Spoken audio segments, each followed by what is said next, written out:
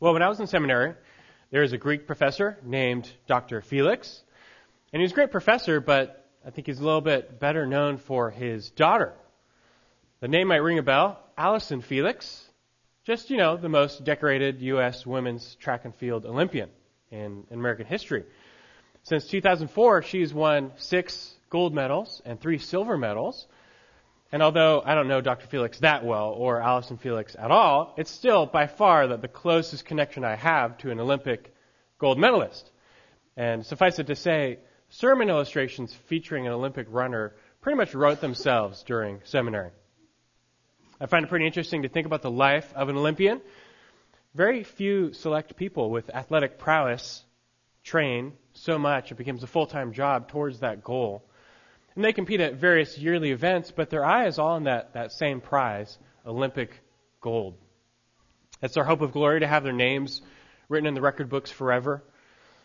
Most people would want that glory and the fame and fortune that goes with it, but very few get there. Why?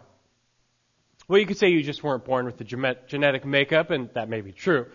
But I think, let's face it, for most of us, even if you had an athletic body, you're just not willing to suffer and to sacrifice as much as is required to win that gold.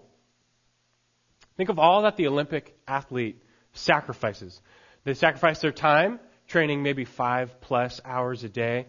They devote serious time to rest, to food prep. That's another sacrifice. They're on a very strict diet, and they have to kiss goodbye all the delights of dessert and junk food. And I think that right there would disqualify most of us. Even their relationships are to a degree sacrificed, as pretty much every aspect of their lives has to take a back seat to their goal. This sacrifice also brings suffering. They suffer frequent exhaustion, pain, aches, fatigue. In the days and weeks leading up to a competition, there's also the mental fatigue of fear and anxiety and worry. If they were to even lose their race, the psychological suffering could last a lifetime. And so, the glory sounds great, but we're just not willing to go through that much sacrifice and that much suffering for that prize. But what if I told you that the glories of heaven require a similar road of sacrifice and suffering? Would you still sign up for that? Would you still want to be a Christian? No, getting to heaven doesn't require some form of penitential suffering where you're trying to make yourself pay for your own sins. That's not what we're talking about. I'm simply stating that the road to glory is often paved through paths of suffering. In the Christian life, toil is involved, struggle, affliction, persecution, suffering, sometimes intense suffering. And if that's the case, are you sure you still want to follow Christ? Have you counted the cost? The familiar passage, Luke 9:23, Jesus says, "If anyone wishes to come after me, he must deny himself, take up his cross daily, and follow me. For whoever wishes to save his life will lose it, but whoever loses his life for my sake, he is the one who will save it." Here Jesus expresses the high cost of discipleship. The eternal life Jesus offers, it's free, but it's not cheap. Glory is offered. We're talking about the complete forgiveness of sins, life everlasting with God himself. But as with the Olympic runner, only more so, sacrifice is involved. Suffering is involved before you get there. What must you sacrifice? Well, only your entire life.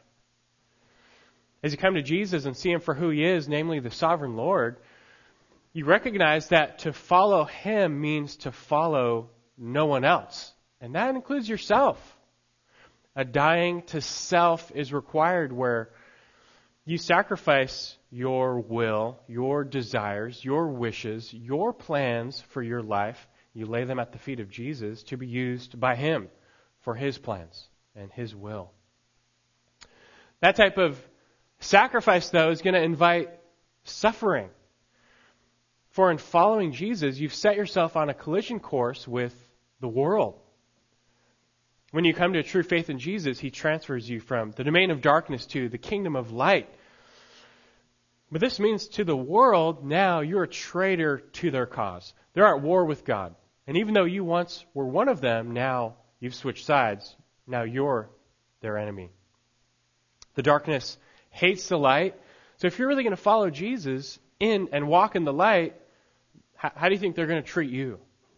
They're going to treat you like they treated Him. How did they treat Him? Well, Jesus, He picked up His cross first, didn't He? And where was He going with His cross? To a place of suffering. And what did He do there? He laid down His life for us, and He calls us to do the same in following Him. Not as if we're sacrificing ourselves to save others, no, but now in our allegiance to Him and our union with Him as we tread in the same path that He walked. Well, it's going to invite the same conflict with the darkness. So this is why we say, even though the Christian life is full of immense peace and joy and blessing, it's also one of toil, hardship, and at times even suffering. And I think there'd be a lot fewer false or confused Christians out there if they had rightly counted this cost.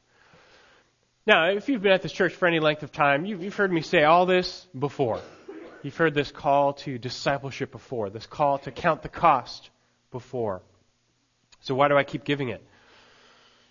Well, simply because it's my duty to strive and make sure that you're not the seed sown by the rocky places, which at first receives the word with great joy, but when affliction or persecution arises because of the word, immediately falls away. This is all the more relevant as the tide is turning in America. You know, the culture is starting to oppose the Christian faith.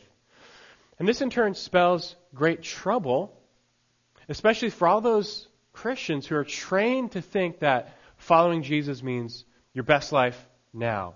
It means all your problems will go away if you just invite Jesus into your heart. Everything bad will just melt away. It's your promise to a prosperous life. But that's just not real, nor is that the expectation of discipleship that Jesus Himself gave. Instead, He told His disciples to expect suffering. Affliction and persecution on account of the word will arise, He told them. And because of this, some will fall away.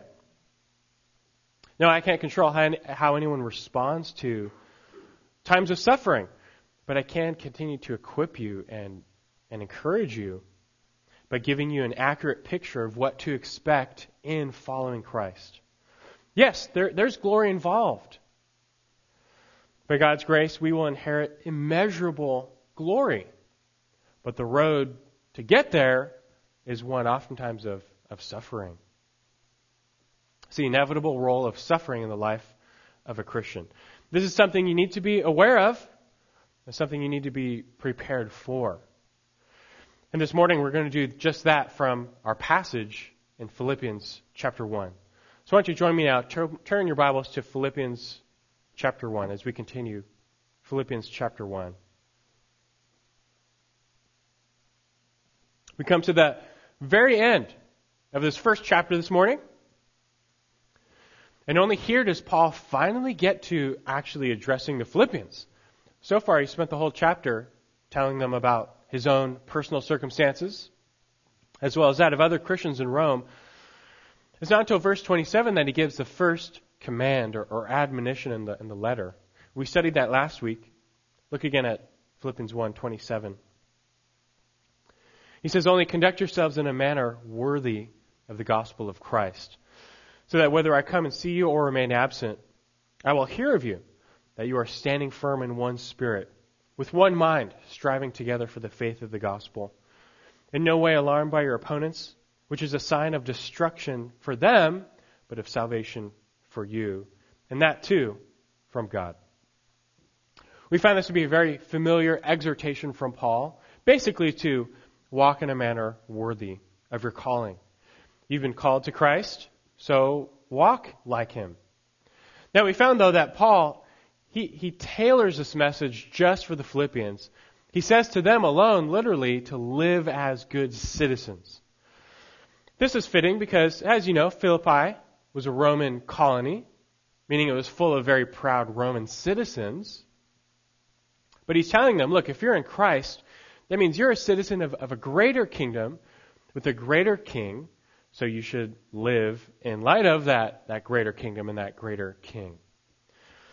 What does such a life look like? Well, we explored that last week.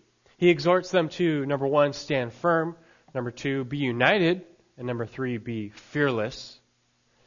As believers living in a hostile world, they need to strive to hold on to the faith, to stand firm in the faith. But they can't do that alone. They need to do so together, united. And together they must be fearless, not letting their opponents intimidate them. In that last part, though, we're introduced to their opponents. So far in Philippians 1, Paul has said much of his personal opponents. He's got a lot. He's suffered a lot from his opponents. Many of them were outside the church. Some were even inside the church. And they all caused him quite a bit of suffering. So Paul's got opponents. And now at the end of the chapter, though, we learn the Philippians have opponents as well. Already he's bringing up their opponents. In reality, though, if you're a Christian, you have opponents. Just by definition, you have those who oppose you. And if you're a member of the British Royal Army during the American Revolutionary War, and you decided to defect and switch sides, join the American colonial forces, they would welcome you with open arms to their cause. But in doing so, you'd have to realize that instantly you would now be at war with the entire British Empire. And likewise, switching allegiance from the darkness to the light means you're now instantly in conflict with sin, Satan, and the world. And now, part of being a good citizen of heaven means engaging in this conflict. Ours, as we learned last week, it's primarily a defensive battle. We are merely to stand firm in the faith. But that means we're often going to have to endure the assaults of our many opponents. But he tells them, hey, don't be discouraged. Such assaults, verse 28, they're signs. Signs of destruction for them. As people oppose us, they're really just opposing Christ. And in doing so, they're sealing their own doom. And at the same time, as you endure such assaults, it's a sign of your salvation, he says. Again, false believers, they fall away when such conflict arises. Whatever cultural reason they had for following Jesus quickly becomes not good enough when persecution hits. But as you endure, you gain the assurance of your salvation. But did you notice, the very end of verse 28, that last phrase we didn't look at last week.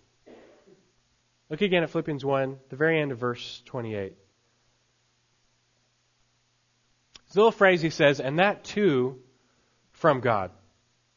In other words, the conflict they were suffering was in reality from the hand of God. The persecution they were enduring was in fact a sign from God himself of his intention, not to curse them, but to save them. But if you caught that might strike you as strange. Like, wait a second, is that right? Was God actually sending them persecution? Was God actually bringing about their suffering? That sounds backwards. Isn't God our good Father? Isn't his job to protect us? Doesn't he want to deliver us from suffering? Isn't that why Jesus came, that we wouldn't have to suffer anymore? So how can it be that God would allow his children or even send his children suffering? Is that right? These are all good and valid questions. And if you want answers, a good place to start is with the very next verse. Because in the next verse, Paul goes on to explain God's relationship to our sufferings. And so our passage for this morning, let's turn now to Philippians 1, 29 through 30, the very next passage, and let's read that. Philippians 1, look at verse 29.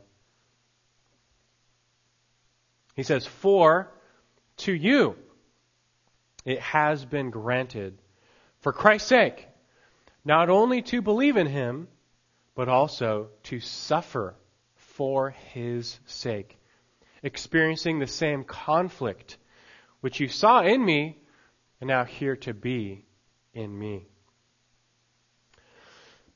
Just on the surface, this verse seems to be saying that suffering does indeed come to Christians by God's own hand. In fact, Paul even seems to be suggesting that suffering, it could even be seen as a gracious gift from God.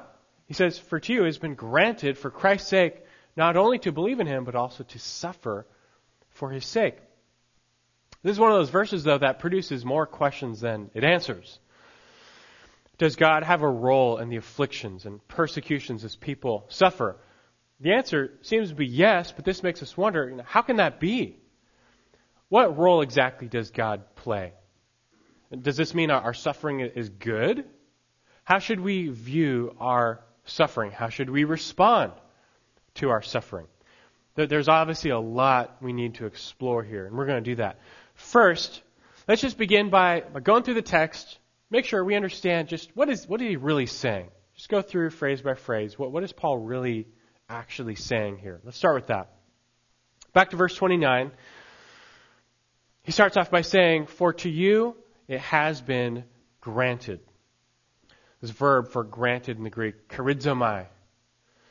The word incorporates the word for grace. It means literally to give graciously, to bestow on one favor. You could paraphrase it and say it's a grace gift, a free gift.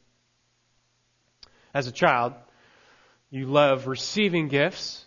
And for many, that's all that Christmas or their birthday is about, the rush of joy they get as they tear through wrapping paper like a little tornado. But as you get older, you become a parent, you tend to find more joy in giving gifts. Without encouraging materialism, it still delights a parent to see their child open a present and just receive something, see their face light up. And as you give them a gift, you don't expect anything in return. You're not waiting for them to pay you back for it or write a check or something like that. You give freely, simply because you love them. And that's the type of giving represented in this word, charizomai, just freely giving, graciously giving something to someone. This word was used of Jesus, freely giving sight to the blind. It was used of a money lender who graciously gave forgiveness to those who couldn't pay him back. Paul uses charizomai over in Romans 8:32 to describe how God, who did not spare his own son, will with him freely give us all things. Most significantly, though, as you might know, this concept of a grace gift is used to describe our own salvation. How does God administer our salvation? How does he give us salvation? As a free gift. It's a grace gift. Ephesians 2:8, "For by grace you have been saved through faith, and that not of yourselves, it is the gift of God." And our verse, Philippians 1:29, is very similar to that verse. That salvation by faith itself comes as a gift of God. Paul says, "For to you it has been granted," charizomai, grace gifted, for Christ's sake, to believe in him. First he says, to believe in him. And before we get to that second part, you first need to establish and recognize that our very faith in Jesus as Lord comes down as a gracious gift. Salvation belongs to the Lord. None earn it, none deserve it. All who receive it the same way, as a free gift. That, I hope you recognize and understand and appreciate. And you can preach a whole sermon just on that. But in this passage, the emphasis falls on the second part of what Paul says. For you see, there's another gift mentioned in this verse. The difference is, no one really wants this gift. No one asks for it. When other people get it, you don't envy them. When you get it, you wish you could take it back, but you can't. What is this second grace gift we're talking about? Well, again, verse 29. For to you it has been granted, charizomai, grace gifted, for Christ's sake, not only to believe in him, but also to suffer for his sake. This is a profound, deep, meaty truth. Paul is saying that the affliction and suffering the Philippians were enduring at the hands of their opponents actually came to them as a grace gift of God. Even more so, he's saying that God grants them suffering, graciously grants them suffering in the same way that he graciously grants them salvation. I mean, think about that. In the same way that he bestows on them the gift of salvation, and no one would doubt that as a grace gift, he says in the same way he bestows on them suffering. So it's actually a very straightforward verse. There's no way around it. This verse plainly means what it says. Paul is telling them that their sufferings, far from being accidental, are actually purposeful. Somehow, God intends their sufferings as a gift. I mean, just read it for yourself. It's what the text says. It's a significant truth hidden in plain sight that you don't hear preached too often, that God intends our sufferings as a gracious gift. Now, I know you're still wondering, that just doesn't sound right. How can that be? Because you've probably never thought of suffering as a good thing, as a gracious gift before, and you're not wrong in that. But before we answer that, let me give you 2 points of clarification. First, just to be precise with the text, technically, the suffering Paul is talking about here is Christian persecution.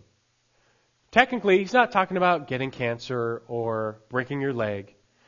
He's talking about suffering in some way for the gospel. Even though everything would basically apply to suffering in general, technically he's talking about suffering for Christ. He mentions 2 times in verse 29 that this is for Christ's sake. We are suffering for Christ's sake.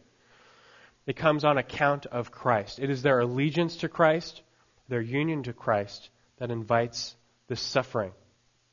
It also fits with what he says in verse 30. Look again at verse 30. He says, experiencing the same conflict which you saw in me and now here to be in me. What conflict is he talking about? Well, the conflict he endured when he was in Philippi and in Rome. What happened to Paul in Philippi? Well, you remember, he and Silas were beaten to a pulp and then falsely imprisoned. And the Philippians saw that with their own eyes. What about Rome? Well, Paul was, again, falsely accused, mistreated, and imprisoned. And the Philippians had heard about that. And this was persecution for the faith. And Paul is telling them now that they're going to get their share too. In fact, it's already upon them. He says they're already experiencing the same conflict which they saw and heard in him.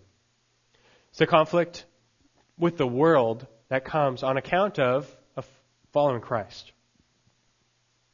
Their suffering may not be as intense as Paul's, but it's coming. And here in Philippians 1:29, Paul is explaining for them the nature of their suffering. It's not a curse. It's not a judgment. They haven't done anything wrong. It's actually a gift, a grace gift from God. He's trying to help them understand and compute their suffering so that they might rightly respond. God has good purposes in it. This leads to the second point of clarification.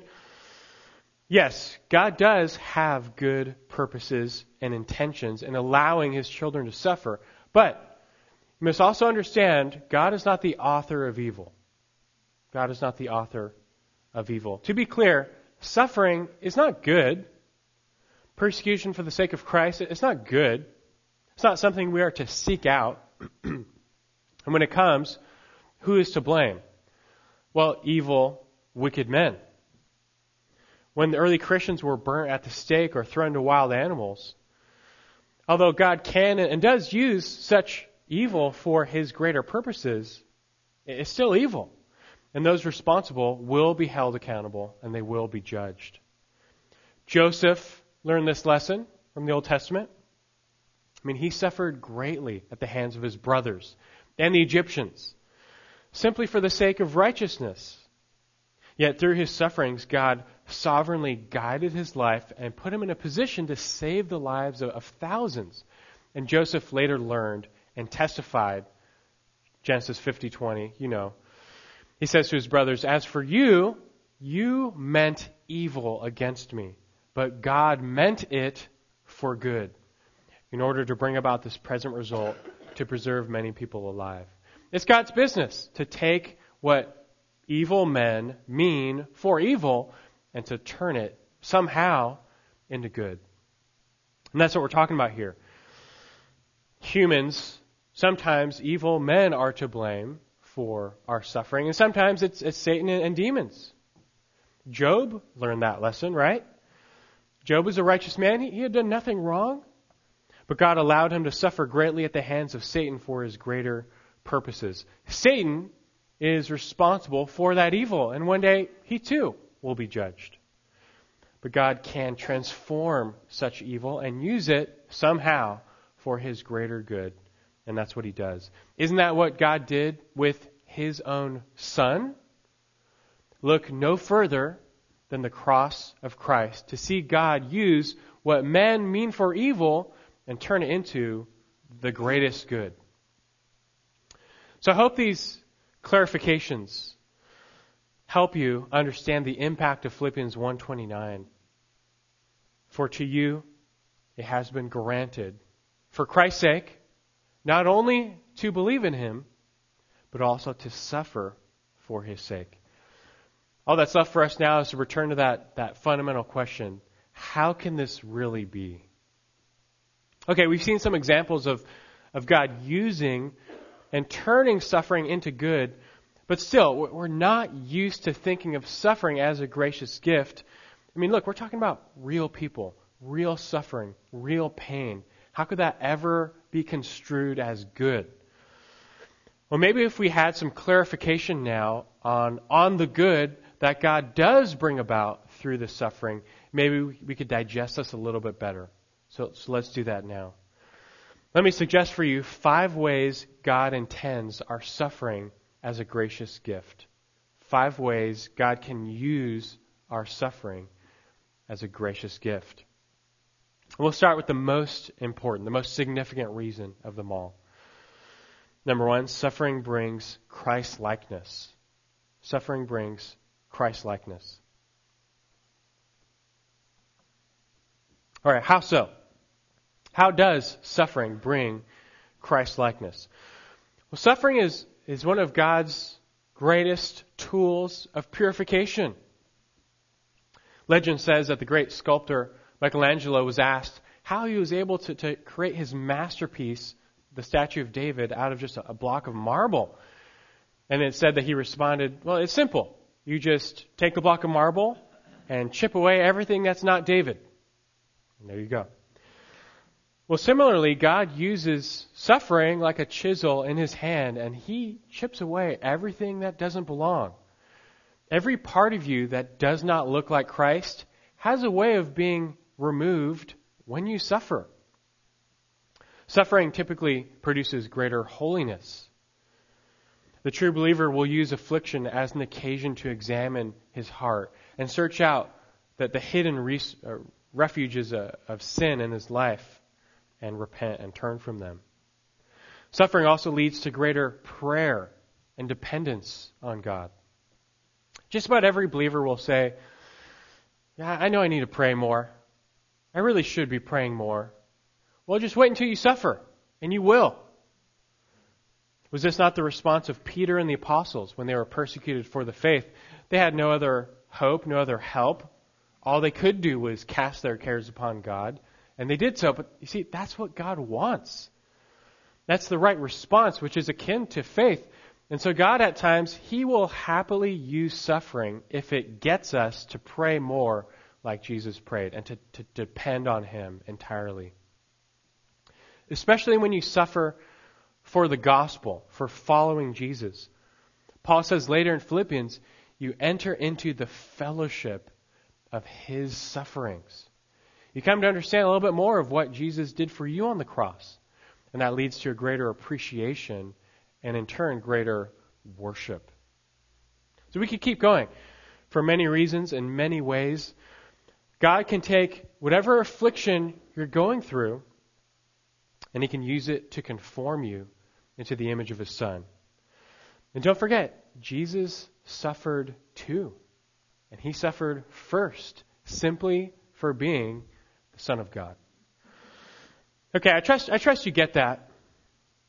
But now maybe you're wondering, is there an option to be less like Christ and forego the suffering? Like, can we opt out of all the suffering and just accept being less like Christ? Sadly, I think that's how many Christians think.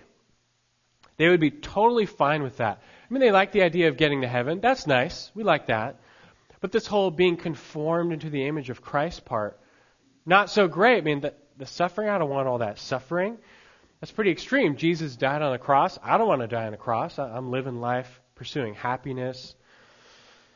But you can see with that mentality the conflict with Christ's call to discipleship. Deny yourself, pick up your cross, and follow me. And again, when it comes to that whole deny yourself part, that includes denying your old purpose for living. Before you came to know Christ, what was your purpose in life? For most, it was the pursuit of happiness or health or riches or fame or pleasure, something like that. Living for self in one way or another. But when you come to Christ, God gives you a new purpose for living, a new goal. And do you know what that is? Do you know God's purpose for your life in Christ? What is God's number one goal for your life in Christ? If you want really quick to turn to Romans 8, keep your finger in Philippians and just flip back to Romans 8:28. Or you can listen along, but you know the verse, Romans 8:28. Paul says, and we know that God causes all things to work together for good to those who love God, to those who are called according to his purpose. This is a famous verse on suffering. It doesn't say that all things are good, but that God uses all things for good to those who love him and to those, he says, who are called according to his purpose. Not our purpose, his purpose. So there it is. God has a purpose in calling us. The question is, what is it? What is the purpose for which God calls us to himself? Well, wouldn't you say that God's purpose for calling us is the same reason that he predestined us? Wouldn't you say that? And so look at the next verse. He says, for those whom he foreknew, he also predestined. Why? To become conformed to the image of his Son, so that he would be the firstborn among many brethren. I hope you get the picture. Why did God save you? Why did he predestine you? What is God's purpose for your life? It's not to be rich. It's not to be successful. It's not to be popular. It's not to be healthy. God did not predestine you to live long and prosper. No, but rather God wants something far more important for you, that you would be like Jesus Christ, that you would be conformed to the image of Christ. That's why God predestined you. That's why he saved you, that you would become like his Son. God's the sculptor. You're the clay. And though painful at times, he's molding and shaping you into the perfect image of his perfect Son, that he would be the firstborn among many brethren. God's populating heaven. This is God's purpose for your life. And if that's true, if that's God's purpose for your life, that you would be conformed to Christ, don't you think you should make that your purpose for your life? You think that's part of like following Jesus? Yeah, it is. Part of coming to Christ by faith means embracing God's will for your life. Not my will, Lord, but your will be done, we pray, right? And so God's will for your life, it's not the pursuit of happiness, it's the pursuit of holiness, of Christ-likeness. Now, with this in mind, let me ask you another question. And I've taught this before, so you may have heard this before, but anyway, what if someone asks you, what's the best thing that could happen to you right now? How would you answer that question?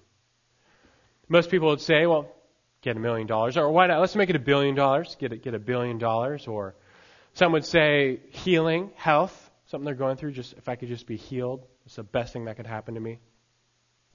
But listen, if you're really sold out on God's purpose for your life, how would you answer that question?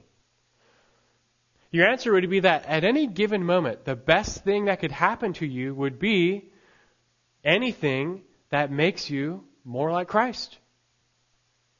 You see that? I know it's pretty radical thinking, but Jesus called radical disciples, and that's the only type of disciple, by the way.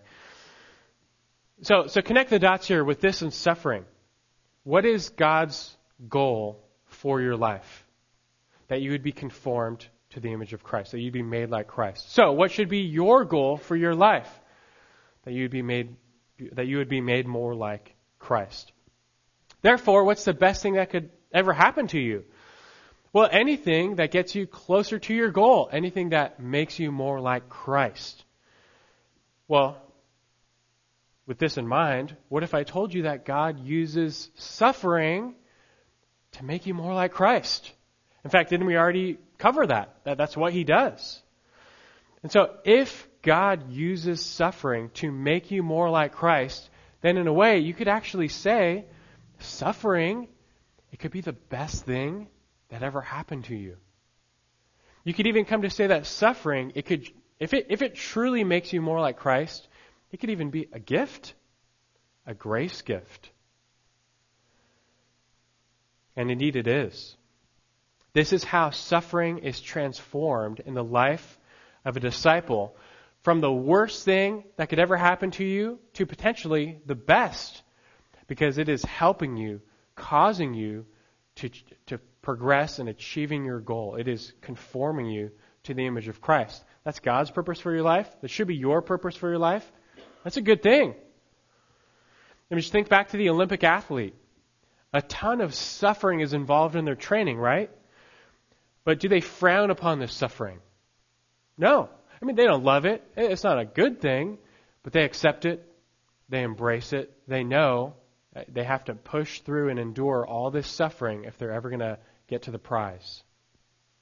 No gold medalist ever made the podium without enduring a lot of necessary suffering first.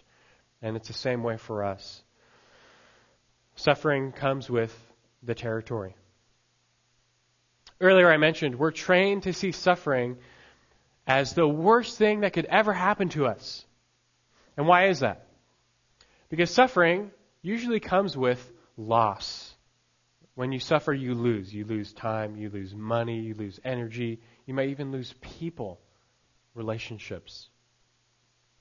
But can you think back to Philippians 1:21? You can, if you're in Romans, you can flip back to Philippians 1. Do you remember Philippians 1:21?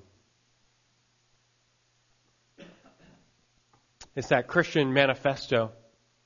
Paul says, "For to me, to live is Christ, and to die is gain." Do you remember what that means? Paul's expressing the heart of Christianity, which is Christ Himself. Jesus was his life's treasure. And therefore, Paul was ready to suffer the loss of all things if it meant gaining more of Jesus. But through that mentality, the greatest suffering, according to the world, which is death, is transformed into gain. He says, "For to me, to live is Christ, to die is gain." How can death be gain? Death means loss. You lose everything. You lose all your treasure. But as we learned, the only way death is gain is if your treasure is Christ. Because in death, you only gain more of your treasure. You gain Christ. And it's this same chain of thinking that similarly transforms all suffering into gain. Because through the fire, God is refining you and bringing more of you to Christ and more of Christ to you. The refiner's fire melts away all that doesn't matter, and we may suffer loss. But we gain Jesus. We gain more of Jesus. And that, for the disciple, that's everything. If you can say, to live as Christ and to die as gain.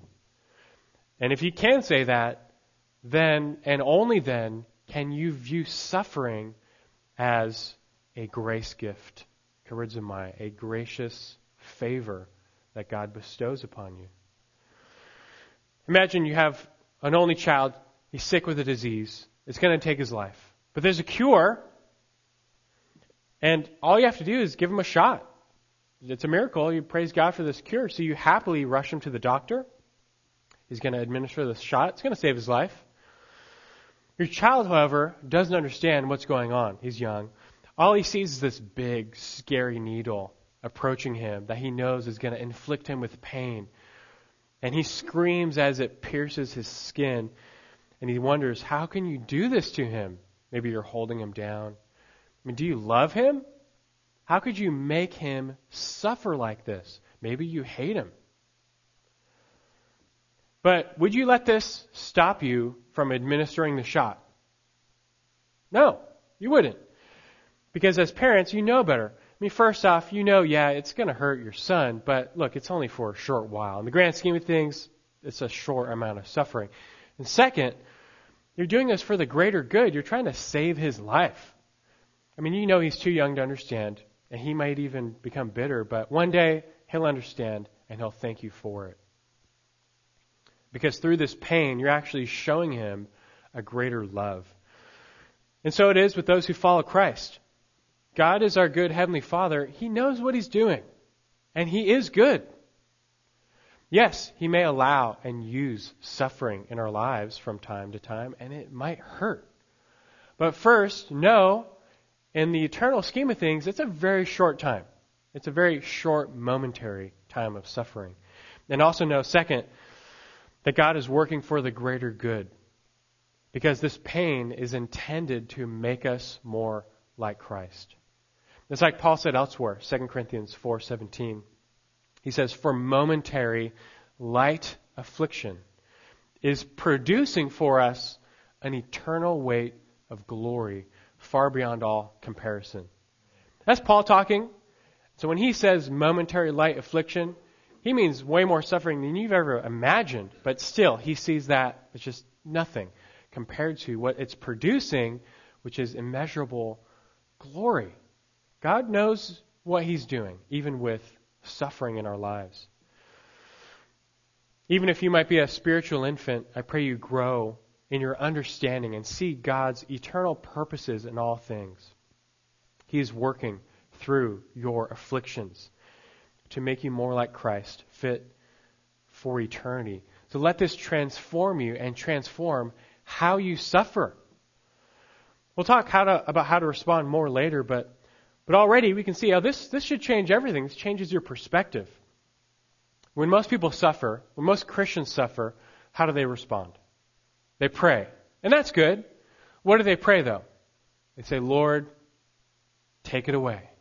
You just take it away. Remove the suffering. Let the thorn in the flesh be removed. And that's it. That's all they pray. Look, there's nothing wrong with praying that. We said suffering is not good. So I pray, Lord, take it away. But as John Piper would say, don't waste your suffering. Don't settle for that alone. Rather, also pray, Lord, I pray you would take this away. But as it's here, Lord, use this trial to mold me, to break me, and to reform me into the image of Christ. Your will be done in my life. That's the only way you can really say, like James 1, that you can count it all joy when you encounter various trials. Who could count it joy? Well, only if you see God's hand in perfecting you through the fire. You see God's gracious gift in the trial. Some of you might be suffering right now, and really all of this applies it's primarily he's talking about Christian persecution, but really it all applies to any suffering.